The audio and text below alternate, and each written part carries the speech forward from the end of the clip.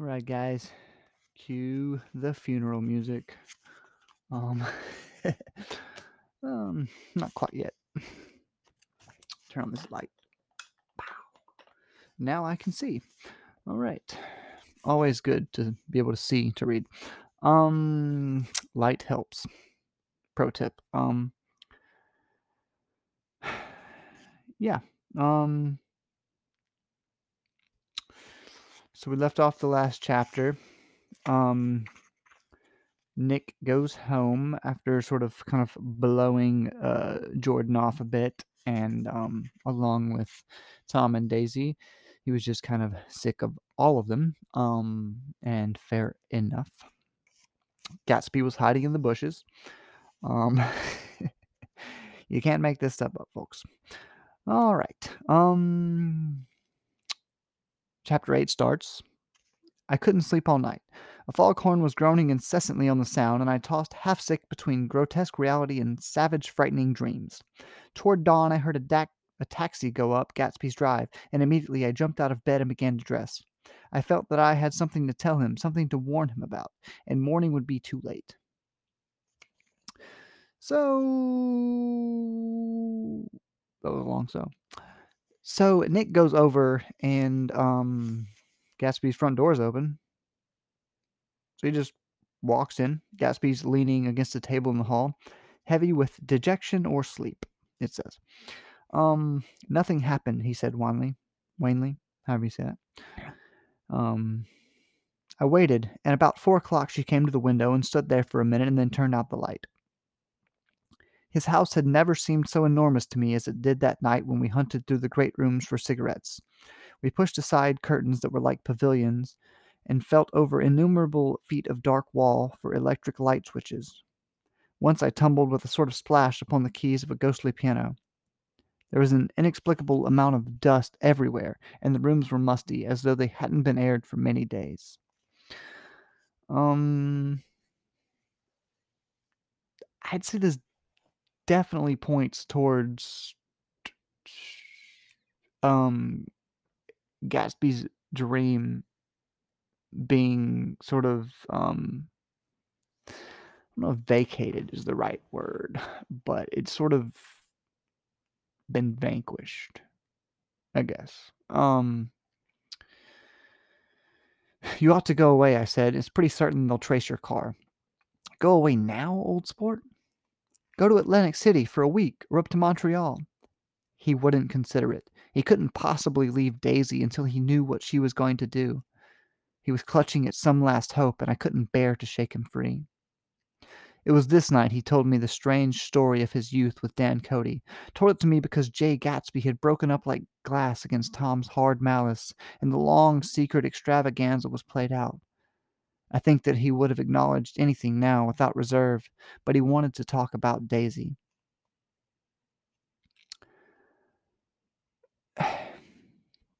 So it's at this point that that Gatsby tells Nick about tells him the whole story that he told back. It was included in the book in chapter 6. I want to say chapter 6. But that could be wrong. I want to say 6. Could be earlier. Oh, there it is. I think it was earlier. Anyway, not worth a diversion. He had told it earlier in the book because Nick, the narrator, felt like it was important to go ahead and clear Gatsby's name a little bit before he got too far into it. It might have been chapter 4. But anyway, yeah. So Jay Gatsby had broken up like glass against Tom's hard malice.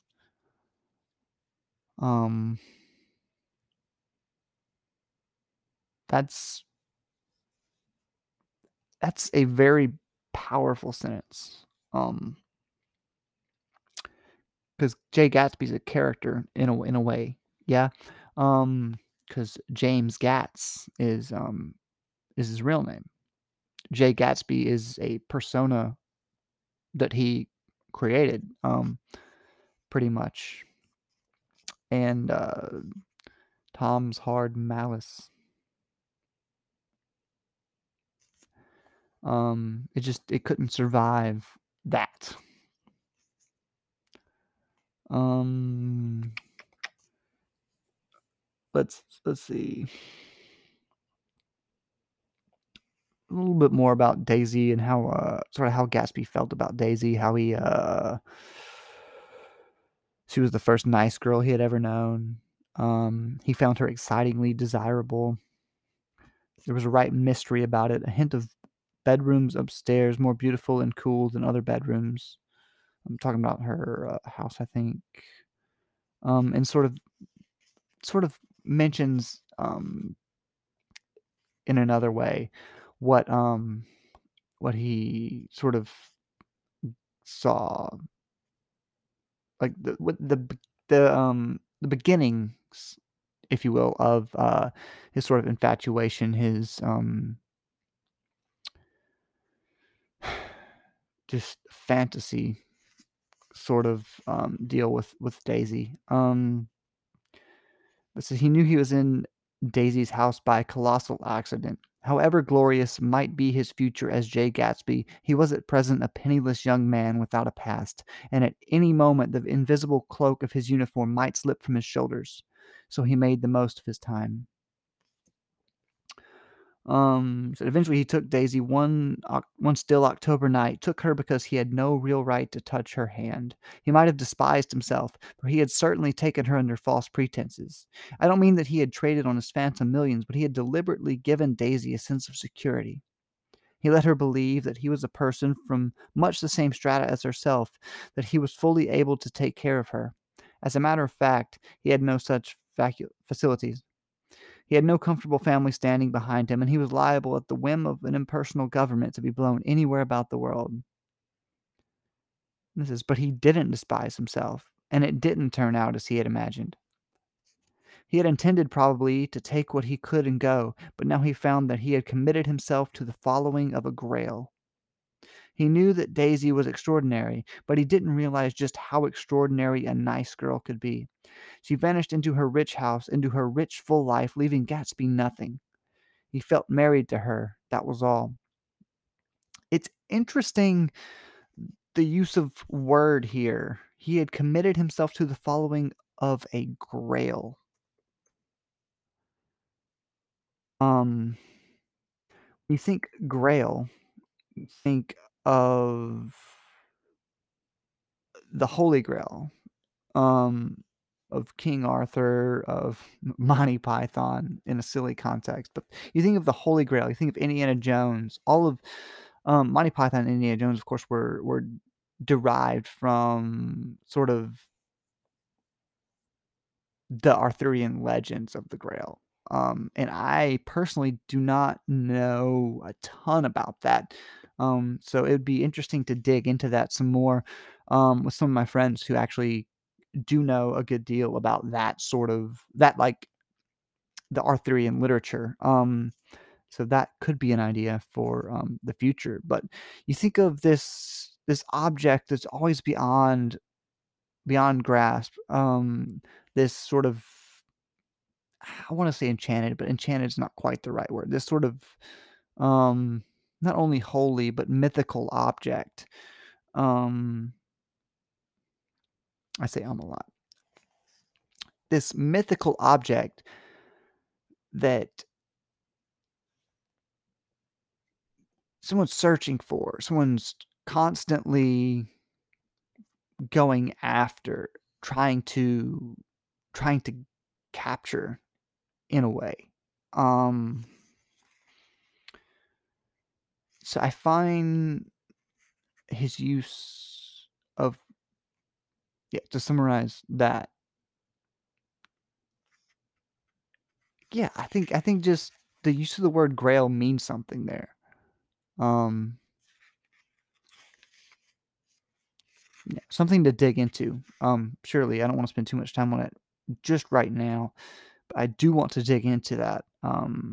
That's something that I haven't really, like, I underlined the phrase there, but I never really thought of the full possibility of that phrase until just then. So, and I've read this book 8, 9 times.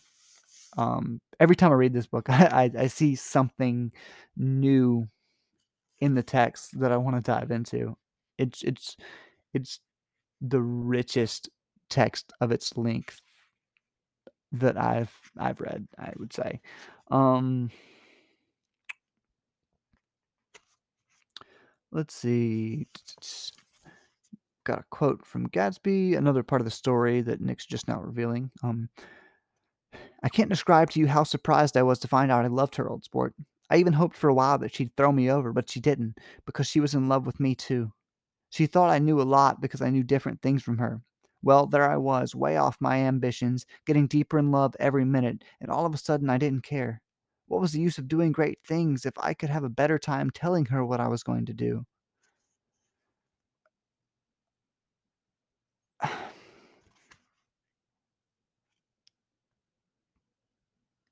just just think about that for a minute.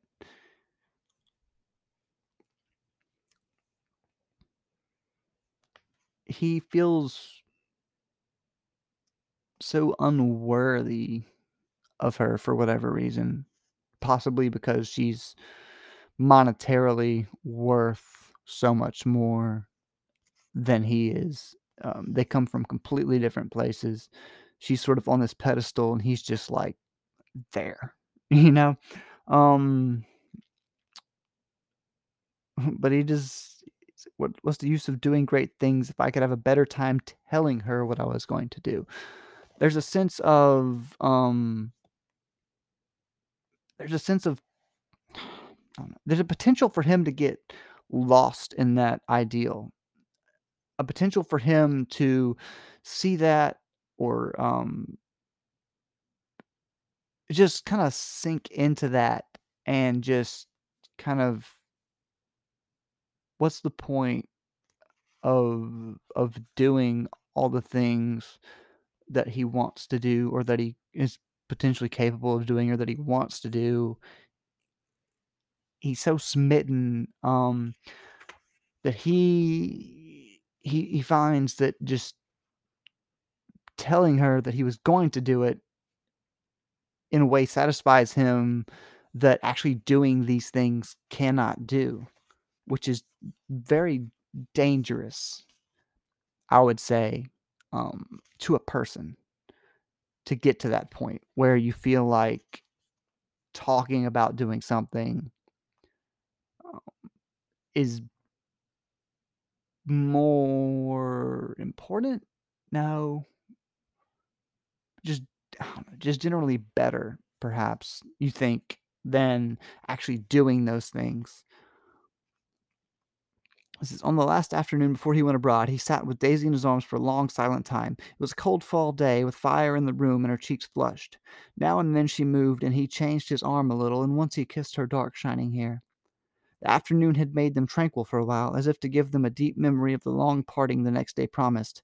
They had never been closer in their month of love, nor communicated more profoundly one with another, than when she brushed silent lips against his coat's shoulder, or when he touched the end of her finger gently as though she were asleep. Then it goes on to say he did extraordinarily well in the war, and it sort of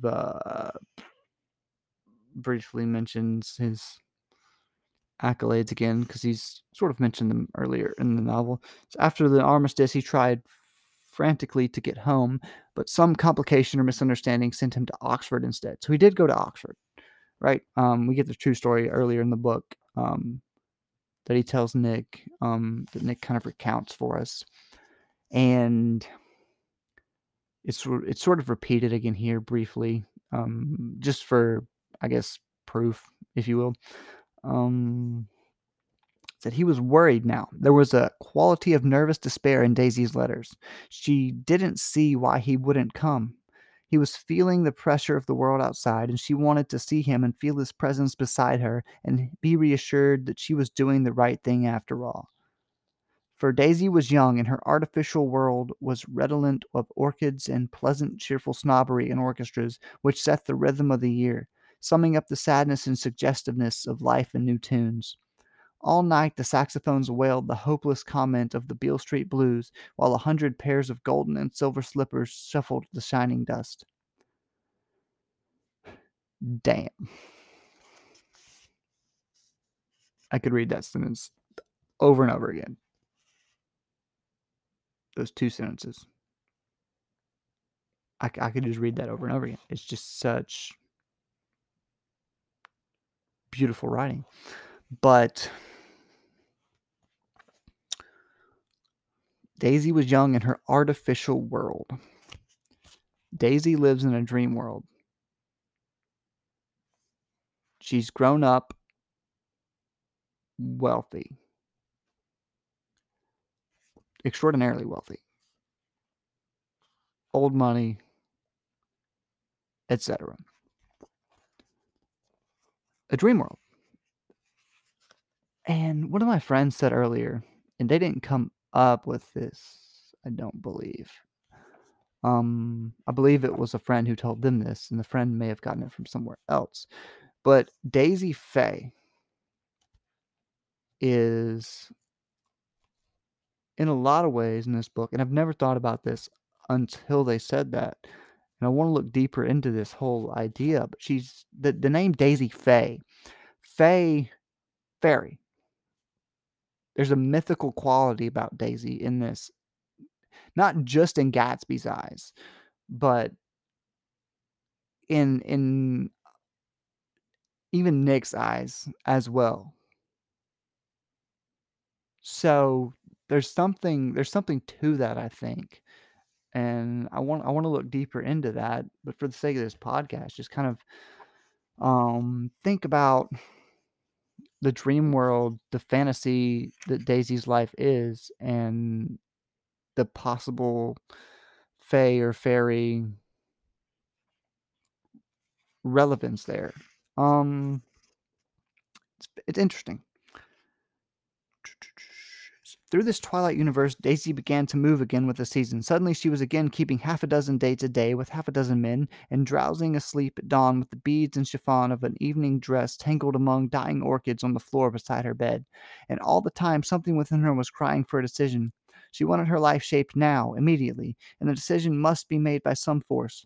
Of love, of money, of unquestionable practicality that was close at hand. That force took shape in the middle of the spring with the arrival of Tom Buchanan. There was a wholesome bulkiness about his person and his position, and Daisy was flattered. Doubtless there was a certain struggle and a certain relief.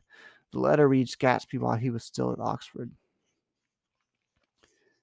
It jumps back to the present after that, and it was dawn. It was dawn now on Long Island. They're opening the windows, filling the house with the sunlight that's coming up now. Oh, let's see. I don't think she ever loved him. Gatsby turned around from a window and looked at me challengingly. You must remember, old sport, she was very excited this afternoon. He told her those things in a way that frightened her, that made it look as if I was some kind of cheap sharper. And the result was she hardly knew what she was saying. He sat down gloomily. Of course, she might have loved him just for a minute when they were first married, and loved me more even then, do you see? Suddenly he came out with a curious remark. In any case, he said, it was just personal. What could you make of that, except to suspect some intensity in his conception of the affair that couldn't be measured?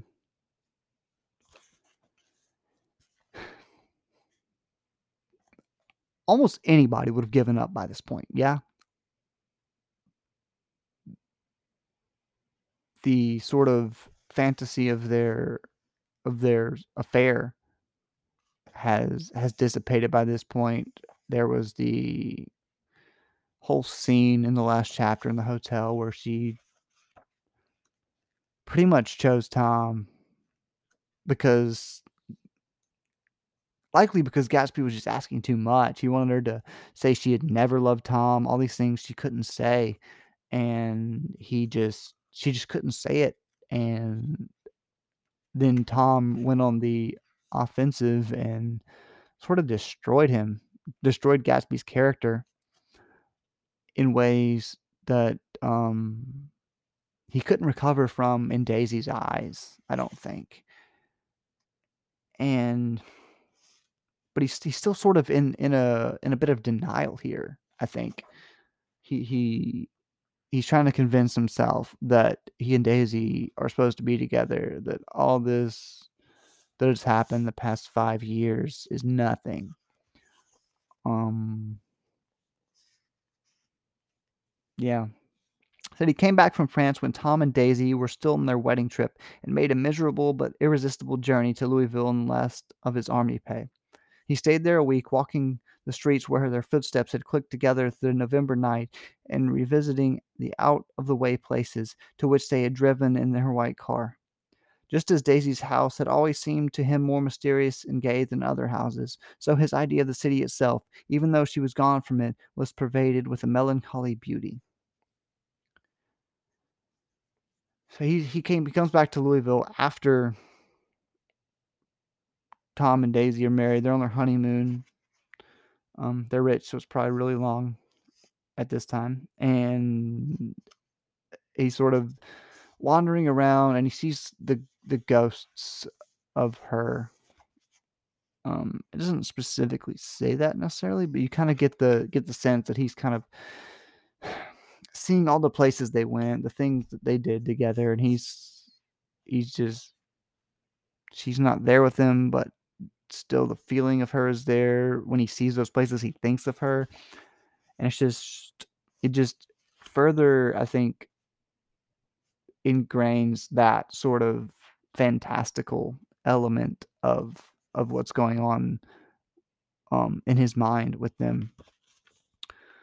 Um,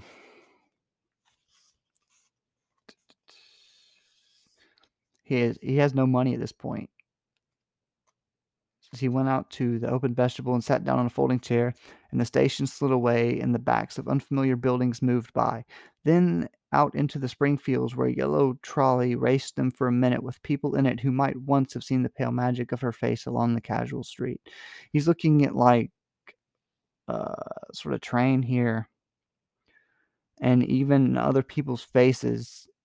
He doesn't see other people's faces only. He sees other people's faces that might have looked at Daisy. Boys down bad.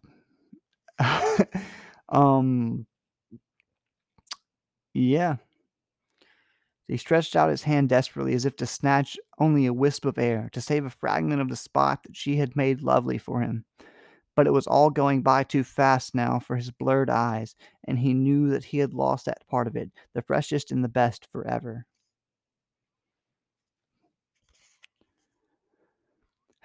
Back to the present. It was 9 o'clock when we finished breakfast and went out on the porch. The night had made a sharp difference in the weather, and there was an autumn flavor in the air. The gardener, the last one of Gatsby's former servants, came to the foot of the steps. The fact that the previous day, when everything was going down, was the hottest day of the year. Tempers were high. Fitzgerald does this for a reason. He kind of sets the mood with the weather. And one of my professors has done I haven't read it. I want to get it from her. She did a paper once on Fitzgerald and weather. And if she didn't include this, she missed probably a giant portion of it, but I have a feeling she probably did. It says the night had made a sharp difference in the weather, and there was an autumn flavor in the air. The weather reflects the moods of the main cast here, of Daisy and Tom and Gatsby. Everything's super hot, high tempered, fiery the day before, and now it's autumn. It's crisp, it's cool, it's sort of calmer, if you will. And again, you notice things. I notice things every time I read through. I just noticed that. Um, so I'm going to drain the pool today, Mr. Gatsby, one of his servants says. Leaves will start falling pretty soon, and there's always trouble with the pipes. Don't do it today, Gatsby answered. He turned to me apologetically. You know, old sport, I've never used that pool all summer. I looked at my watch and stood up. 12 minutes to my train. I didn't want to go to the city. I wasn't worth a decent stroke of work, but it was more than that. I didn't want to leave Gatsby. I missed that train and then another before I could get myself away. Nick sort of feels, I think, well, first of all, Nick's an unreliable narrator. I think I established this earlier on in in in a very early chapter. That Nick's an unreliable narrator, so it's possible he's sort of creating this after the fact that he didn't want to leave, that he felt some sort of dread about the day and how the day would go. And so he says he keeps missing buses because you get the sense that he doesn't want to leave because he feels there's a finality in leaving. I'll call you up, I said finally. Nick says, do old sport. I'll call you about noon. We walked slowly down the steps. I suppose Daisy will call too. He looked at me anxiously, as if he hoped I'd corroborate this. So even Gatsby's starting to lose hope. I suppose so. Well, goodbye. We shook hands and I started away. Just before I reached the hedge, I remembered something and turned around. They're a rotten crowd, I shouted across the lawn. You're worth the whole damn bunch put together. I've always been glad I said that. It was the only compliment I ever gave him, because I disapproved of him from beginning to end. First he nodded politely, and then his face broke into that radiant and understanding smile, as if we'd been in ecstatic cahoots on that fact all the time.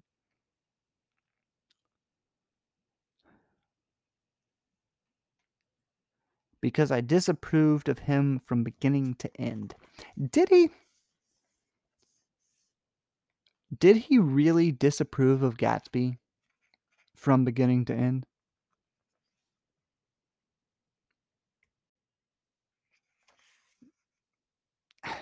If Nick really disapproved of him from beginning to end, then there's a lot in the middle of this book that is an outright lie. So any way you cut this, he's an unreliable narrator. Food for thought, I suppose. But there's so much foreshadowing as well in this book. From the first chapter, you can look back and see that Gatsby's gonna die. You may not get that the first time you read it. You may. I think a lot of people don't. I think most people don't. I didn't. But I think you could. Especially after you've read it before, you go back and you read it and you're like, okay. You can kind of point to the moments in there where it points towards Gatsby's death, even from the very first chapter, when it says like says he turned out all right in the end. No, Gatsby turned out all right in the end. And what preyed on Gatsby, what foul dust floated in the wake of his dreams that temporarily closed out my interest in the abortive sorrows and short-winded elations of men. That's page 2. From page 2, you potentially know Gatsby's going to die. You may not pick that up the first time you read it, but you definitely pick it up after you've read it the second, third, fourth, fifth time. You pick it up at some point because it's there. He's not necessarily trying to hide it even. It's like in How I Met Your Mother when Ted always, spoiler alert, if you haven't seen How I Met Your Mother all the way, but it's been like 10 years. It's like Ted always talks about the mother in the past tense. You're not like, part of you surprised when it happened, when she dies, but the other part of you's like, okay, it makes sense. He's always talked about her in the past tense. He's talking to his kids. You think the mother's just not there the whole time, just out at the grocery store or out painting or out doing whatever she's doing? Even if she's a lawyer or a doctor, something that takes up a bunch of time. If she's an astronaut, you know, she's still not just gonna disappear for long enough for him to tell a story as long as he's telling. Um,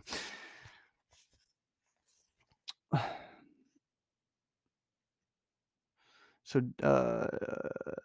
Jordan calls Nick up at his office. Says she often called him at that hour, but she says she's left Daisy's house.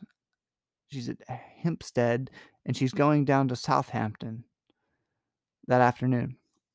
Um, Probably it had been tactful to leave Daisy's house, but the act annoyed me, and her next remark made me rigid. You weren't so nice to me last night. How could it have mattered then? Or how could it have mattered then? Silence for a moment, then. However, I want to see you. I want to see you too. Suppose I don't go to Southampton and come into town this afternoon. No, I don't think this afternoon. Very well. It's impossible this afternoon. Various. We talked like that for a while, and then abruptly we weren't talking any longer. I don't know which of us hung up with a sharp click, but I know I didn't care. I couldn't have talked to her across a tea table that day if I never talked to her again in this world. I called Gatsby's house a few minutes later, but the line was busy. He's so worried about Gatsby, he can't even focus or care enough about his more romantic relationship, if you will. Um, and again, he's telling the story after the fact. He doesn't. So he might have. The narrator here, Nick, might have altered this to make it seem like he was more of the only one who really cared about Gatsby. He was so worried about Gatsby, he just kind of brushed Jordan off, right? Um, When I passed the ash heaps on the train that morning, I had crossed deliberately to the other side of the car. I suppose there'd be a curious crowd around there all day with little boys searching for dark spots in the dust, and some garrulous man telling over and over what had happened until it became less and less real even to him, and he could tell it no longer, and Myrtle Wilson's tragic achievement was forgotten. Now I want to go back a little and tell what happened at the garage after we left there the night before. So they had difficulty locating the sister, Catherine. She may have broken a rule against drinking that night. You remember her from chapter 2, 3, as the girl who felt just as good on nothing at all. Didn't need to drink to have a good time at a party or anything.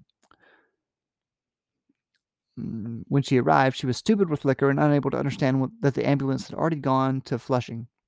When they convinced her of this, she immediately fainted, as if that was the intolerable part of the affair. So anyway, someone took her in his car to the hospital or whatever. Until long after midnight, a changing crowd lapped up against the front of the garage while George Wilson rocked himself back and forth on the couch inside, slowly going insane. It doesn't say that. I'm adding it. Although you could argue overnight, it's not that slow. But we did see him being less than sane the day before when they arrived. So there's that as well. Anyway, about 3 o'clock, the quality of Wilson's incoherent muttering changed. He grew quieter and began to talk about the yellow car. He announced that he had a way of finding out whom the yellow car belonged to, and then he blurted out that a couple of months ago his wife had come from the city with her face bruised and her nose swollen. Courtesy of Tom. But when he heard himself say this, he flinched and began to cry. "Oh my God," again in his groaning voice. Michaelis made a clumsy attempt to distract him. "How long have you been married, George? Come on there. Try and sit still a minute and answer my question. How long have you been married?" 12 years. Ever had any children? Come on, George. Sit still. I asked you a question. Did you ever have any children? He's trying to distract him, sort of. How do you distract? How do you sort of, I don't even know if cheer up's the right word, but kind of pull someone back from that edge of despair when they have just lost their life to something so horrible and sudden, right before they're running away together, sort of, to start anew. Um, he asks him if he had a church he goes to, and George says he doesn't belong to any. Um, Michaela says, "You ought to have a church for times like this. You must have gone to church once. Didn't you get married in a church?" He says, "That was a long time ago." Mm. "Look in the drawer there," he said, pointing at the desk. "Which drawer?" "That drawer. That one." Michaelis opened the drawer nearest his hand. There was nothing in it but a small, expensive dog leash made of leather and braided silver. It was apparently new. "This?" he inquired, holding it up. Wilson stared and nodded. "I found it yesterday afternoon. She tried to tell me about it, but I knew it was something funny." "You mean your wife bought it?" "She had it wrapped in tissue paper on her bureau." You ever wonder what happens to the dog in the apartment? It kind of disappears, doesn't it? I know I just ruined your day, but it's ruined mine before, multiple times, so you're welcome. We will deal with this together. Um. Then he killed her, said Wilson. His mouth dropped open suddenly. "Who did?" "I have a way of finding out." "You're morbid, George," said his friend. "This has been a strain to you, and you don't know what you're saying. You'd better try and can't talk. You'd better try and sit quiet till morning." "He murdered her." "It was an accident, George." Wilson shook his head. His eyes narrowed and his mouth widened slightly with the ghost of a superior. "I know," he said definitely. "I'm one of these trusting fellows, and I don't think any harm to nobody. But when I get to know a thing, I know it. It was the man in that car. She ran out to speak to him, and he wouldn't stop." He's not entirely wrong. I would argue that he is completely right. Myrtle was the one that was wrong, because Myrtle did run out to his to like thinking it was Tom in the car, because it was Tom had driven that car that morning. Yes. Um. It said he believed that Mrs. Wilson had been running away from her husband rather than trying to stop any particular car. Michaelis made this observation. "How could she have been like that?" "She's a deep one," said Wilson, as if that answered the question.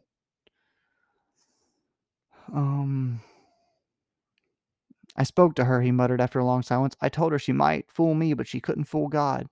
I took her to the window." With an effort, he got up and walked to the rear window and leaned with his face pressed against it. "And I said, God knows what you've been doing, everything you've been doing. You may fool me, but you can't fool God." Standing behind him, Michaela saw with a shock that he was looking at the eyes of Dr. T.J. Eckelberg, which had just emerged pale and enormous from the dissolving light. "God sees everything," repeated Wilson. "That's an advertisement," Michaelis assured him. Something made him turn away from the window and look back into the room, but Wilson stood there a long time, his face close to the window pane, nodding into the twilight. I'm not a psychologist, but it appears that George Wilson has suffered some sort of psychotic break, or whatever the actual term is for it, if I'm wrong. Again, not a psychologist. He suffered some sort of break in his mind where he thinks that advertisement of the eyes of Dr. T.J. Eckelberg that has popped up 3 or 4 times already in this novel, again, fits his foreshadowing. He thinks that that's God watching him. He's clearly unwell, right? But a lot of times people don't tend to notice these things or think too much of them until it's too late. So we continue. Said by 6 o'clock, Michaelis was worn out and grateful for the sound of a car stopping outside. It was one of the watchers of the night who had promised to come back, so he cooked breakfast for 3, which he and the other man ate together. Wilson was quieter now, and Michaelis went home to sleep. When he awoke 4 hours later and hurried back to the garage, Wilson was gone. His movements, he was on foot at the time, were afterward traced to Port Roosevelt and then to Gad's Hill, where he bought a sandwich that he didn't eat and a cup of coffee. He must have been tired and walking slowly, for he didn't reach Gad's Hill till noon. Thus far, there was no difficulty in accounting for his time. There were boys who had seen a man acting sort of crazy, and motorists at whom he stared oddly from the side of the road. Then, for 3 hours, he disappeared from view.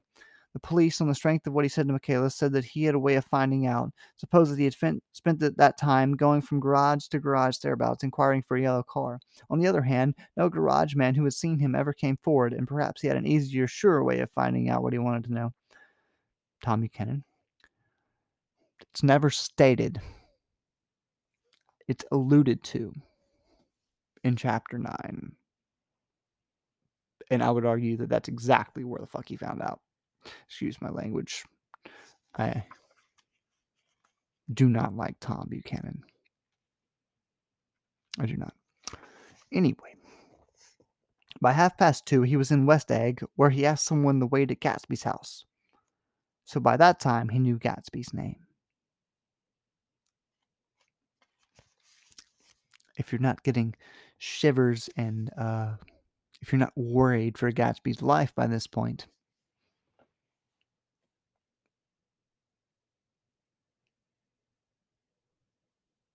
this would work better in a video format at this particular moment because I'm giving you a look.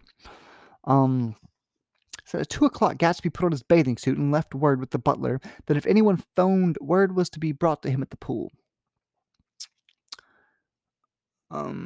Yes. No telephone message arrived, but the butler went without his sleep and waited for it until 4 o'clock, until long after there was anyone to give it to if it came. I have an idea that Gatsby himself didn't believe it would come, and perhaps he no longer cared. If that was true, he must have felt that he had lost the old warm world, paid a high price for living too long with a single dream. He must have looked up at an unfamiliar sky through frightening leaves and shivered as he found what a grotesque thing a rose is and how raw the sunlight was upon the scarcely created grass. A new world, material without being real, where the poor ghosts, breathing dreams like air, drifted fortuitously about, like that ashen, fantastic figure gliding toward him through the amorphous trees.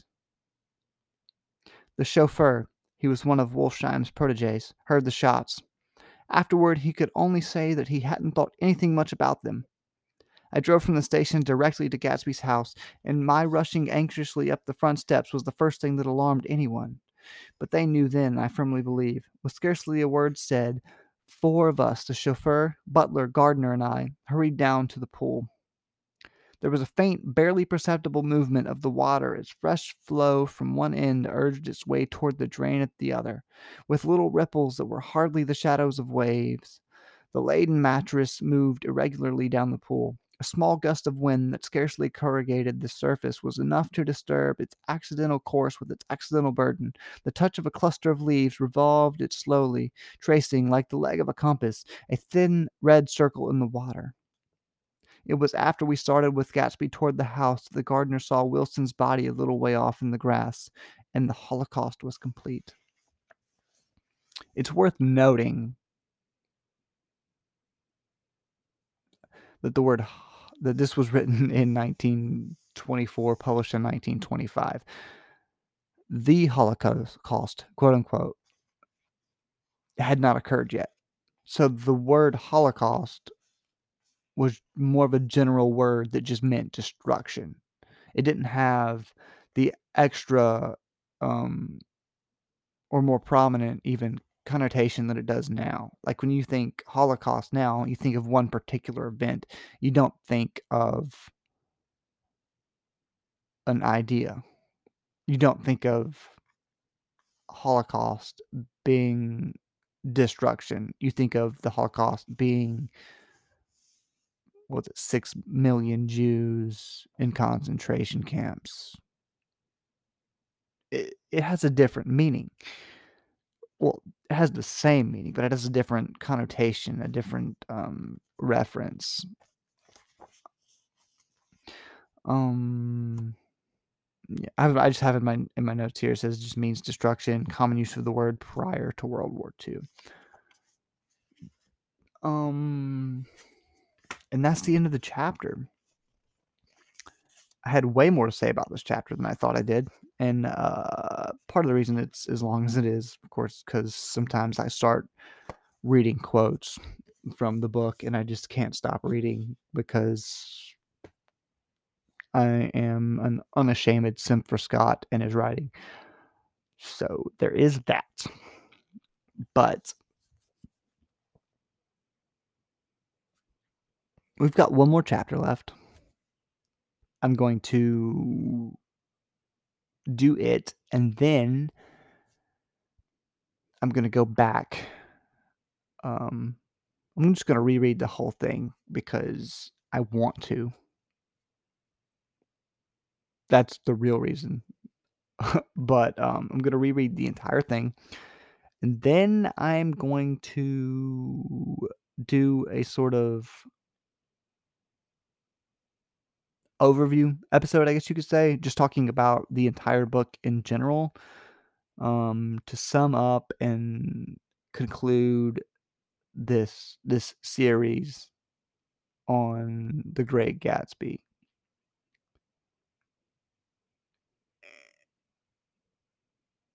Yeah. So I hope you've enjoyed this. We still got a couple more. Like I said, if you're not enjoying it, you're probably not still listening. So, um, but yeah, if you're enjoying this or getting anything from this at all, that makes me happy. If you're listening to this, even if you're not, still kind of makes me happy because it's The Great Gatsby. Um, if you disagree with anything I said, feel free to send me a message. Yeah, I'm not always right. I can admit that. And yeah, I think that's all I got for this particular episode. Like I said, it was longer than I intended it to be, or that I thought it would be for such a short chapter. But there was a lot in there. And a lot of good prose to read, which always makes these episodes longer when I get to the point where I'm just reading chunks of Fitzgerald's writing. Surprised it hasn't happened more often, honestly. I've been rather restraining myself, if you will. So, yeah, I'll see you soon for the final chapter. But until then, keep on reading.